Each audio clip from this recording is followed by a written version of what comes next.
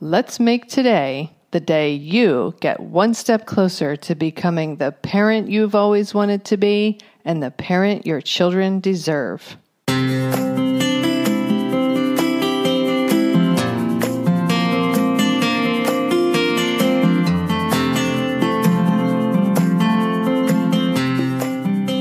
Hi, and welcome to Powerful Parenting for Today's Kids. I am your host, Erin Taylor, and I have wanted to help parents and children literally since I was 11 years old.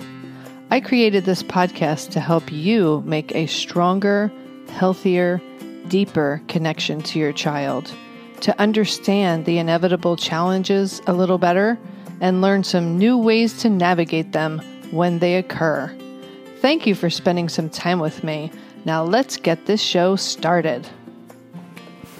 Hello and welcome to episode 595. Today we're going to read verse 79 of the Parents Tao Te Ching, refuse to level blame. Parents of the Tao refuse to level blame. They watch the evening news without complaining. They observe the failures of others and never gloat. When their children let them down, they remain serene. They fulfill their own duties and never worry about others. There is never a need to blame our children for anything. We can, of course, correct them. We can guide them gently with wisdom. But blaming our children for their faults is not the only problem. Monitor your conversations for a 7-day period. Make a note each time that you complain or blame concerning anything. Your children listen. Are they learning to blame others or to take constructive action? This is a very interesting verse, and I have to say, when I first read it to myself, I kind of bristled a little bit at the third line. They watch the evening news without complaining. I had to really give some thought to that because when that phrase evening news comes up, my mind immediately flashes to all of the very difficult, intense things that are going on in our world, particularly in the U.S., the pandemic, racial tensions, systemic racism. I could go on and on. Climate issues, political tensions, fighting countries, nations, on and on. But that's not actually the point of this episode or verse. But they watch the evening news without complaining. So that's kind of what I wanted to talk about. It's very easy to complain about things in life. It's very easy to complain and blame.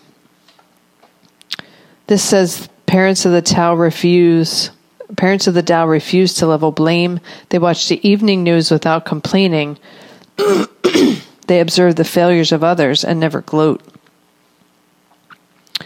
And I think it's very easy to watch what's happening in our world and place blame and complain about it because it's really intense stuff. And sometimes when our kids are acting out, it's really intense.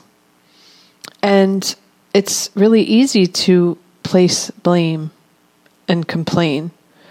But what does that actually serve? I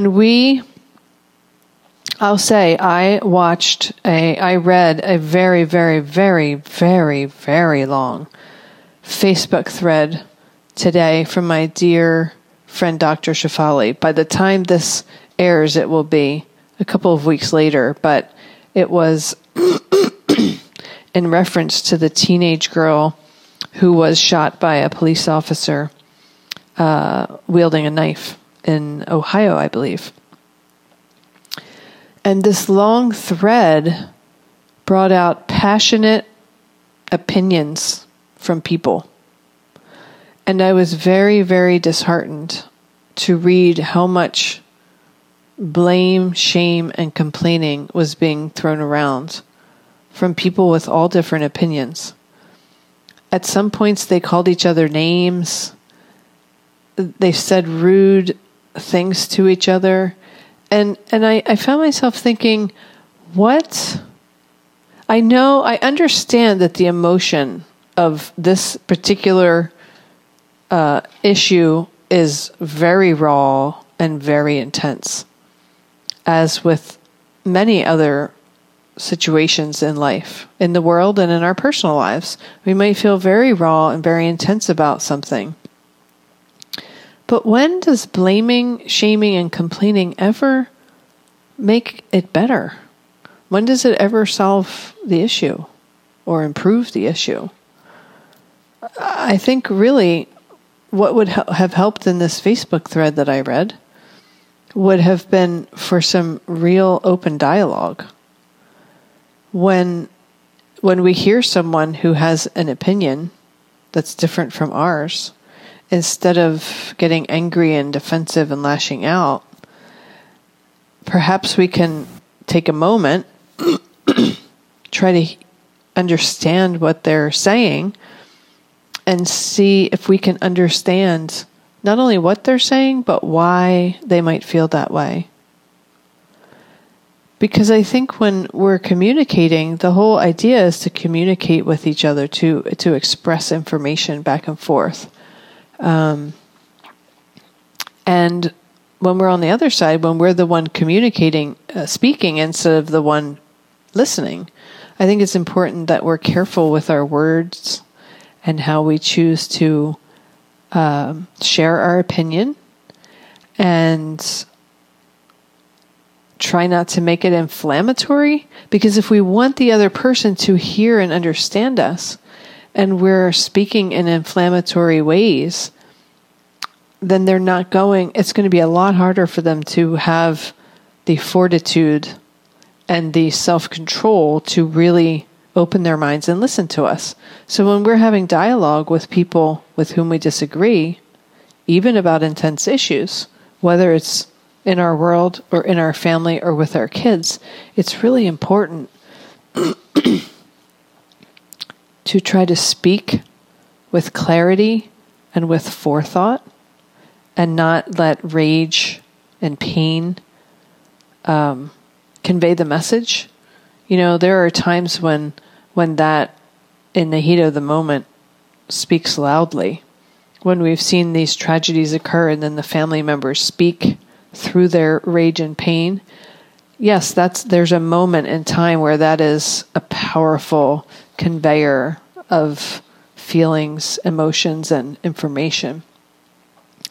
But then when we're to the point of thinking that we're in a conversation where we're trying to discuss an issue, not in the moment of the heat of the moment of the loss or the tragedy, or the issue, but when we're trying to discuss and find a way forward, we can't be in that state. And if we are in that state, which is understandable, if the situation is raw or intense, we have to wait until we can speak clearly, think clearly, communicate effectively. We should not be trying to solve a problem until we're in that state, because we're not going to get anywhere if our emotions are totally in charge and running the show. If our logical brains can't add some ideas to the mix, we're not going to get anywhere. And I think that occurs on all levels in our human lives. So part of this verse asks the last line, are they learning to blame others or to take constructive action? And I think that's the question I'd like to leave you with tonight or today. I'm recording it in the evening. Are you teaching your children to blame others or to take constructive action about all difficult things in life? It's a really good and maybe difficult question to ponder. So I'm going to leave you with that and wrap up this episode. Wherever you are in this world, I hope that you make it a very constructive day for yourself.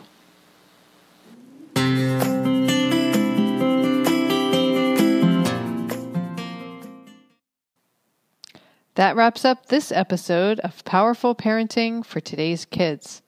If you know anyone who could benefit from this episode or this podcast in general, please share it with them. Also, I always love hearing feedback from my listeners. I welcome you to send me an email to erin@erin-taylor.com if you have any comments or questions that come up for you in an episode. Our children are our future. Parenting them is the most sacred task we will ever be asked to do.